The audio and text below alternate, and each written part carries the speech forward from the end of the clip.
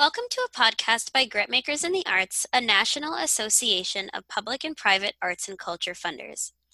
I'm Sherilyn Seeley, GIA's program manager. GIA is a community of practice with a shared vision of investing in arts and culture as a strategy for social change. Since 2008, GIA has been elevating racial equity as a critical issue affecting the field. To actualize this work within the sector, GIA published its Racial Equity in Arts Funding Statement of Purpose in 2015.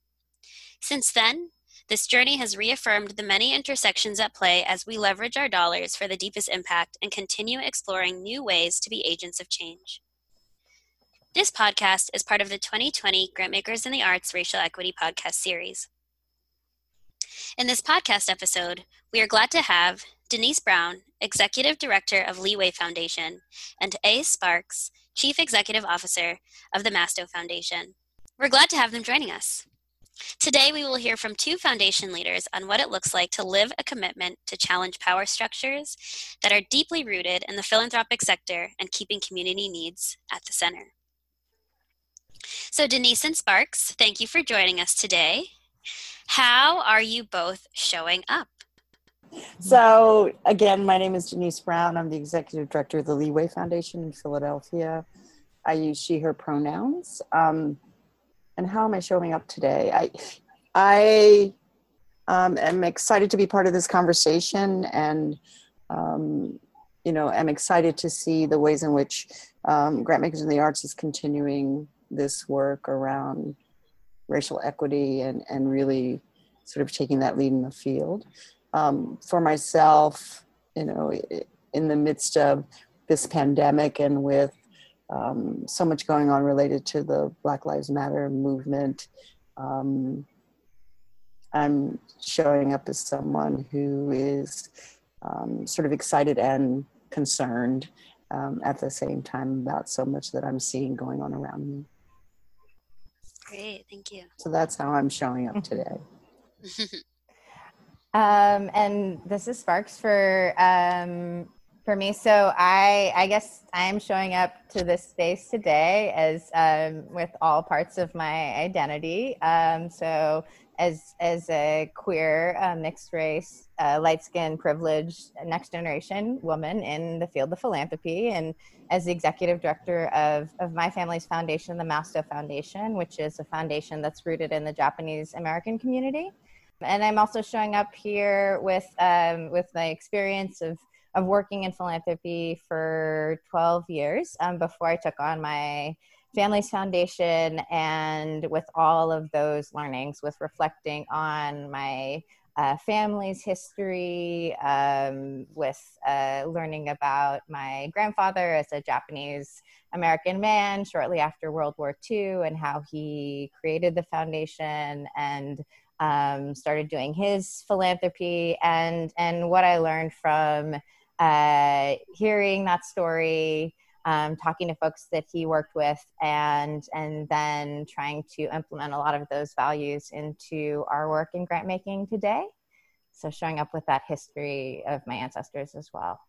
Great, thank you both. We are glad to have you both. And so this episode is part of the larger Radical Imaginaries sub-series. And so can you tell us a bit about how you would define radical or radical action? What does it even mean to you?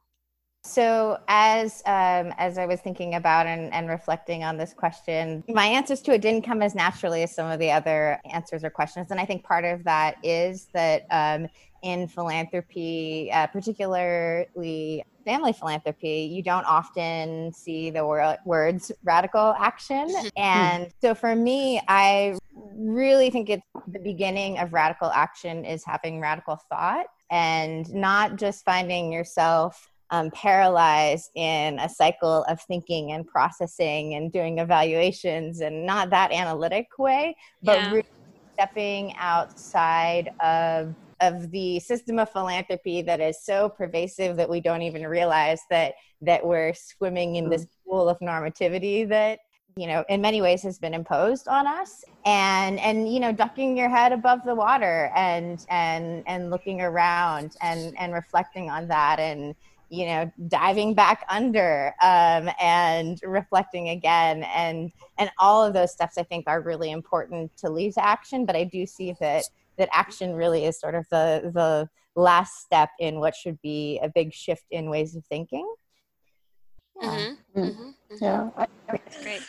I agree, and I'm sort of thinking about it in the ways in which it relates to sort of people within organizations and institutions that are really looking to shift systems of oppression and white supremacy, and certainly as we think about this context, this philanthropic context that we're talking about, there's room both for the radical thought that Sparks is talking about, which provides the grounding that we stand on to move us towards some sort of action within our organizations and institutions, and thereby shifting the field.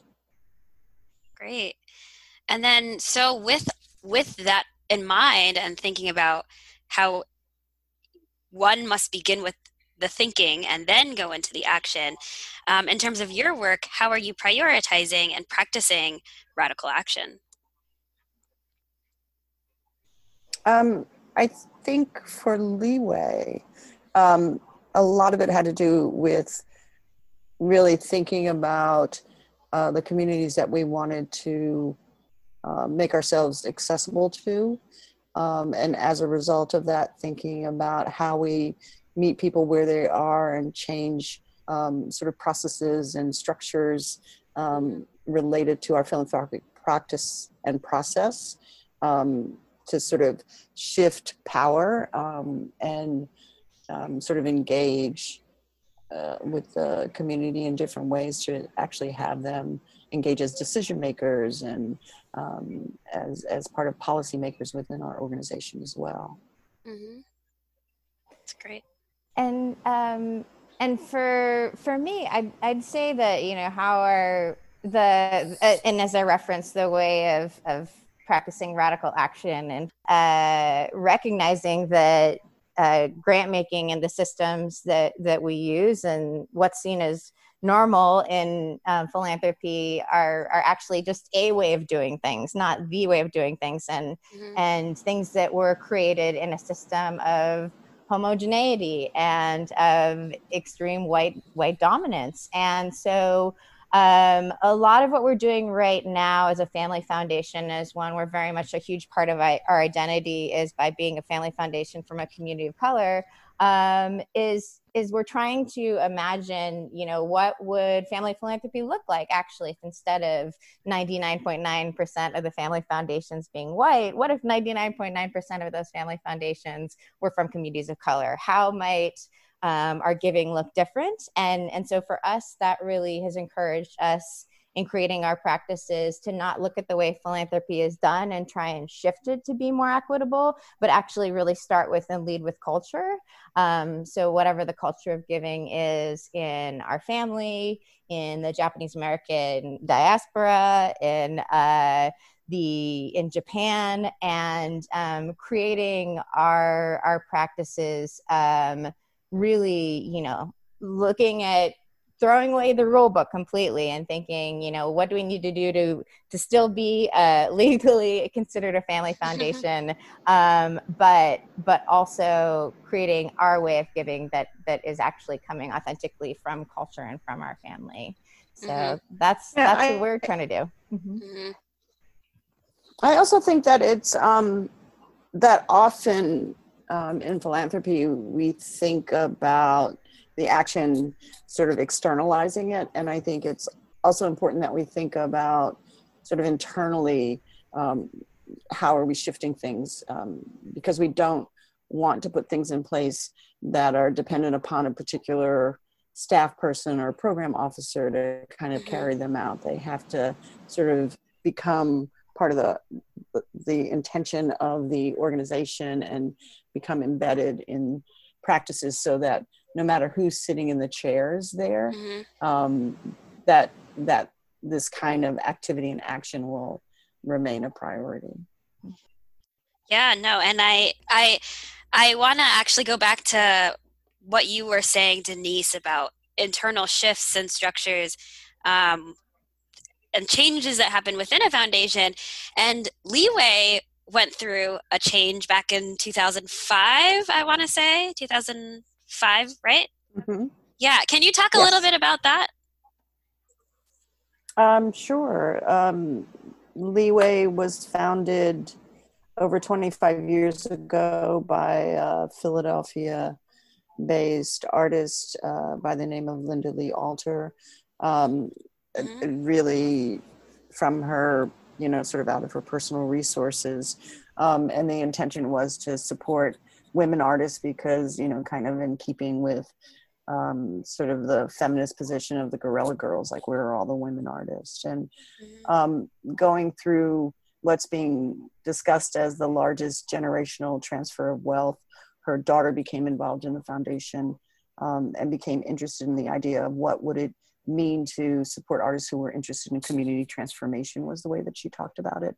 And so the foundation went through a very intentional process over a period of years with focus groups and interviews and really engaged with the community about what that shift might be, which led to Leeway transitioning from being a family foundation to becoming an independent foundation with a community-based board of directors. And so both the board and staff of Leeway are majority people of color.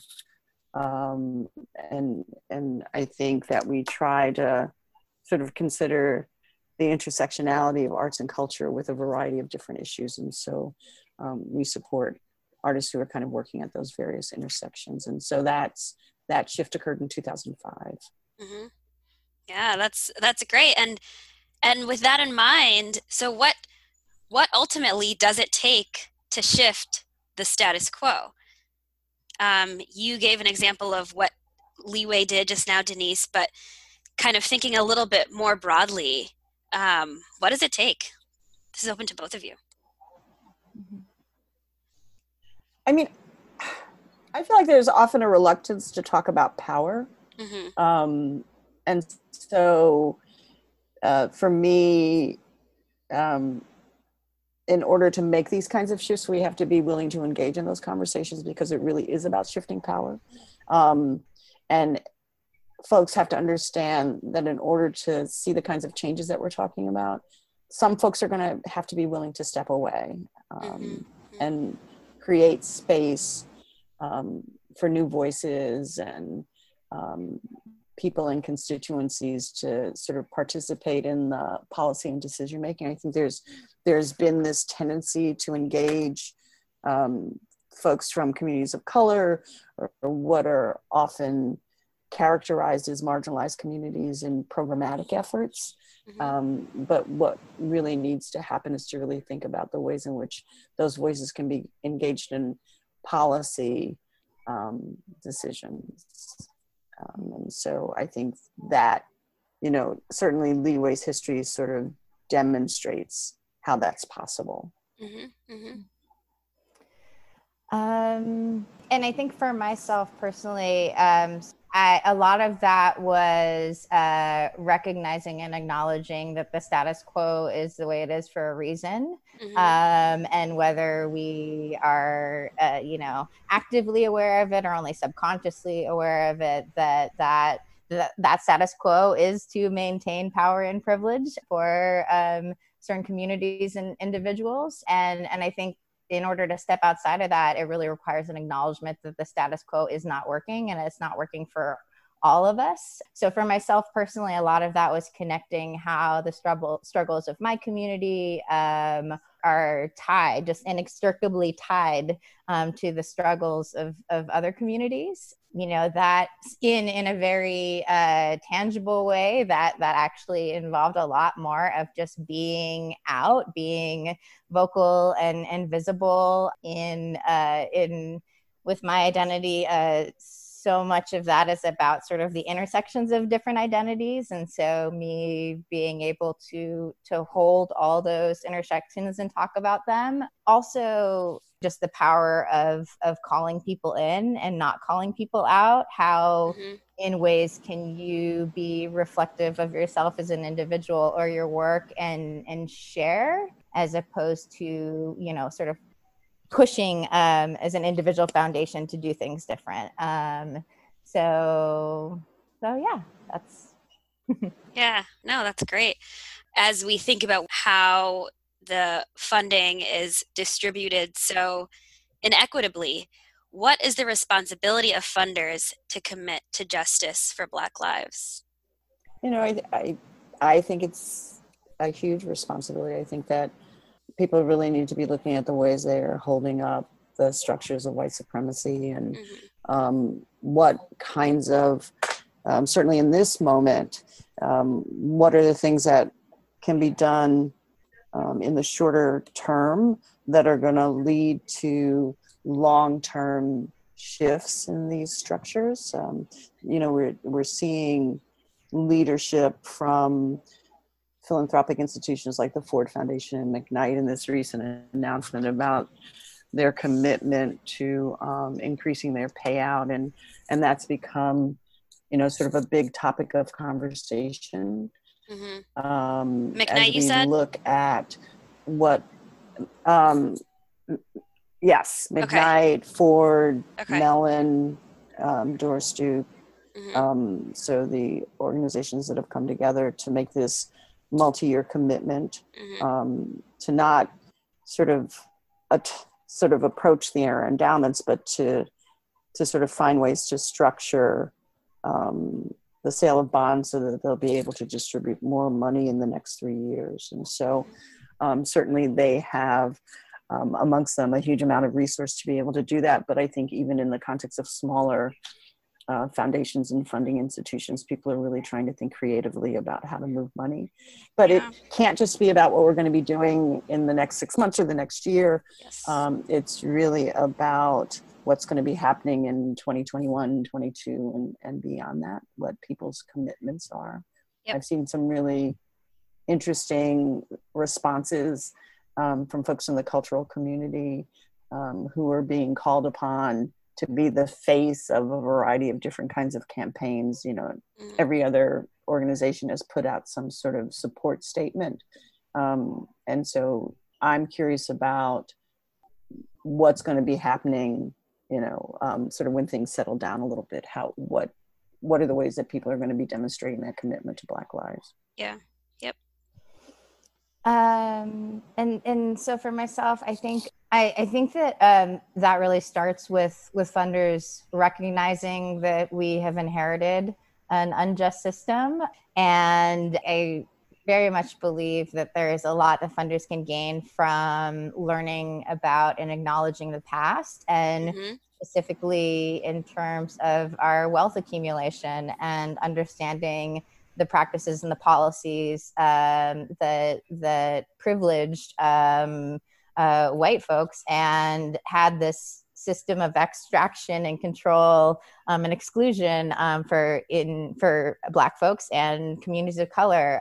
So, you know, just recognizing that history, recognizing how in family philanthropy, when I talk to another next gen person who's in the 5th generation of their family's foundation, I do, you know, remind and I'm vocal about we would not have had Black family foundations 5 generations ago. And sometimes within family philanthropy in particular, folks don't think back and reflect historically on that, when the wealth was accumulated and what was that system then, to tie it to how the system might still be unjust now. And I think also recognizing and learning more about how foundations and funders are still benefiting from the monetary privileges of our taxation and legal system, that at a minimum, funders should be committing to radical ways of giving and redistributing wealth, simply because, you know, we literally have accumulated it at such huge amounts. So it's something that absolutely must happen. Yeah, I was actually reading something earlier. There's a remarkable filmmaker, his name is Arthur Jaffa, and a piece that he made a number of years ago called Love is the Message is Death is going to be available on a number of streaming platforms over the next few days. But there was a quote when I was thinking about this conversation. There was a quote from the film that's what would America be like if we loved Black people as much as we love Black culture? Mm-hmm. Um, Mm-hmm. and so, we could sort of say, what would philanthropy be like? Yeah. If we loved Black people as much as we love the culture as Yeah. well, right? So, Yeah. what shifts might occur Mm-hmm. if Mm-hmm. if we weren't constantly sort of putting this marginal frame on Black communities, Mm-hmm. and thought of them more as equal partners in this Right. work. Yeah. But I think that certainly as it relates to the recent crisis around COVID-19 and the pandemic, Sure. part of what I've seen in terms of how people are creating these kind of mutual aid funds, Mm-hmm. they were the leaders and the first to step up, folks in Seattle and other places, sort of creating these funds that were targeted towards communities of color, BIPOC communities, really lifting up trans and gender nonconforming folks like that. That came out of these other kinds of traditions of Mm-hmm. supporting folks within their own communities that did not come from philanthropy. Right. Yep. Mm-hmm. Yeah. Appreciate you noting that. Mm-hmm. So then, as we think toward the future, sort of like present and going forward future, and we think about the term imaginaries, how does visioning or imagining the future play a role in your practice? I think in terms of Leeway's philanthropic practice, part of it was sort of using our vision and imagination to really think about how do we create a process and set of structures that really engages with the communities and constituencies that we want to support. And so for us, that looks like imagining, sort of a very robust kind of community engagement process. And, in terms of our support for individual artists, like what is it we need to be doing in order to sort of access folks in the community who may not identify as artists or cultural producers, who are actually out there and have been out there doing the work, in some cases for decades. And so this idea of imagining kind of a hybrid kind of practice that is, certainly about distributing the money in terms of grants and other things, but what are the other kinds of supports that the communities that we're involved with need access to help sort of leverage whatever experience they have with Leeway for future opportunities. So really thinking about what we do is sort of providing that introduction or gateway for some folks, and creating something that didn't necessarily exist elsewhere. So I think this idea of imagination is vitally important. And in some ways, it's kind of everything. It's what everything else rests upon for us, for sure. Mm-hmm.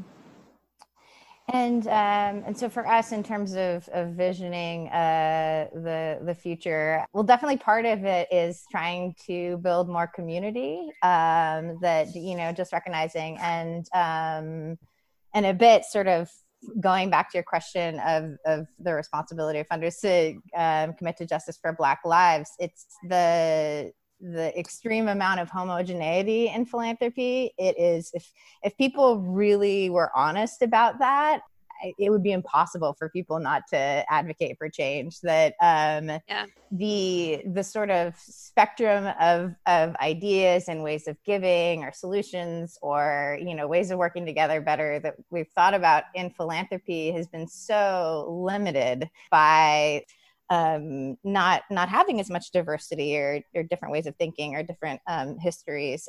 So a lot of our envisioning the future is trying to bring people in to generate new ideas, and we are doing that a lot in how we support leadership development. For the most part, all of the organizations that we fund are organizations that are led by folks of color or LGBTQ folks. That's a very direct way that we're purposely wanting to invest in the future, recognizing how leadership development has not been supported in many communities by philanthropy. So really, just doing what we can, moving money to allow more visionaries to enter into the conversations is a huge part.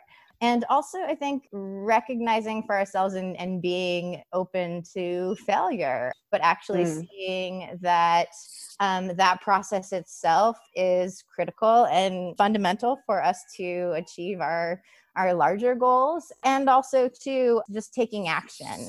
So if instead of over processing and overthinking, if philanthropy took as much money as it put into data and evaluation and put it into visioning and imagining and collaboration with communities, that's so exciting to think about. We just recently have started to work on something which we are just, we're sort of calling, if we were to call it anything, Trust Black Women.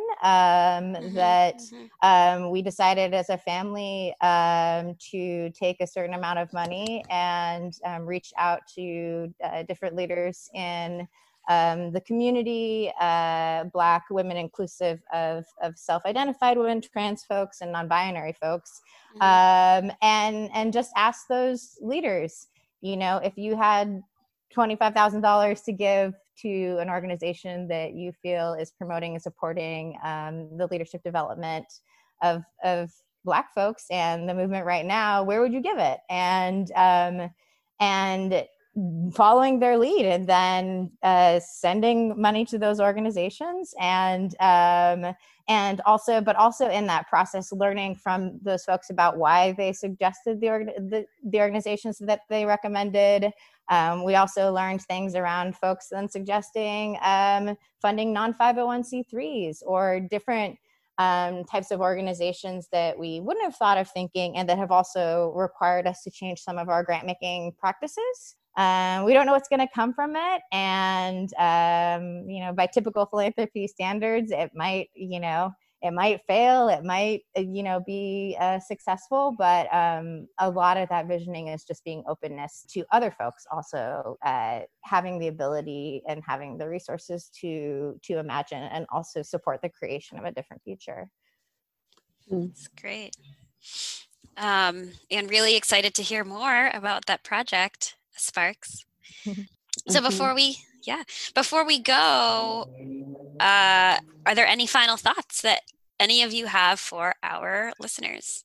As I was thinking of the final thoughts that I might say, I was actually looking initially at some quotes that are really important or have been impactful to me throughout my journey. If you'll humor me, one of them definitely that came to mind was an Audre Lorde quote, and it's sort of reflective for me of my own journey and the changing the system quote and envisioning the future. But the quote was, for those of us who are forged in the crucible of difference, we know that survival is not an academic skill. It's about learning to take our differences and make them strengths. For the master's tools will never allow us to dismantle the master's house. It may allow us to temporarily beat him at his game, but it will never bring about genuine change.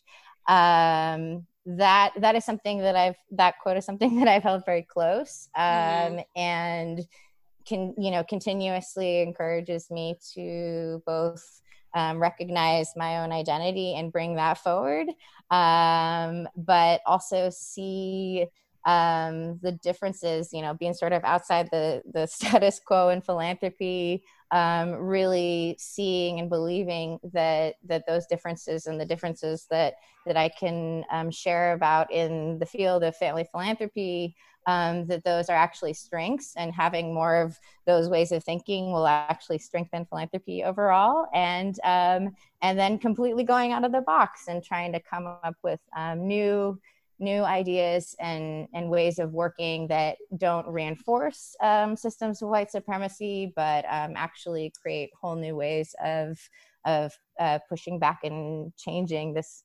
system that we're stuck in. So yeah, that would be my final thought. Great. Thanks. Denise? And I guess for me, I would really challenge people to reimagine, reimagine their philanthropic practice in a way that invites more people into the process of redistributing the wealth, as was mentioned before. I think that we need to be thinking about the ways in which the kinds of decisions that we're making now in this present moment, the ways in which we're going to be able to kind of reap the benefits or the results of that as we move forward, and really think about what's important. There's a lot of discussion right now around participatory and trust-based philanthropy, and I think if trust wasn't the basis of what we were doing before, what was? I guess I would ask the question and challenge people to think about the ways in which they can trust the people who are most deeply affected by the issues that concern us, to have solutions, to be part of building those solutions. Well, thank you both. Thank you, Denise and Sparks, for this conversation and for participating in our Racial Equity podcast series. Thank you for having us. Yes, absolutely. You are both making decisions within your foundations that center people and communities that have been ignored. And it's great that we're able to learn more about the how and the way that you are doing it for others to learn from.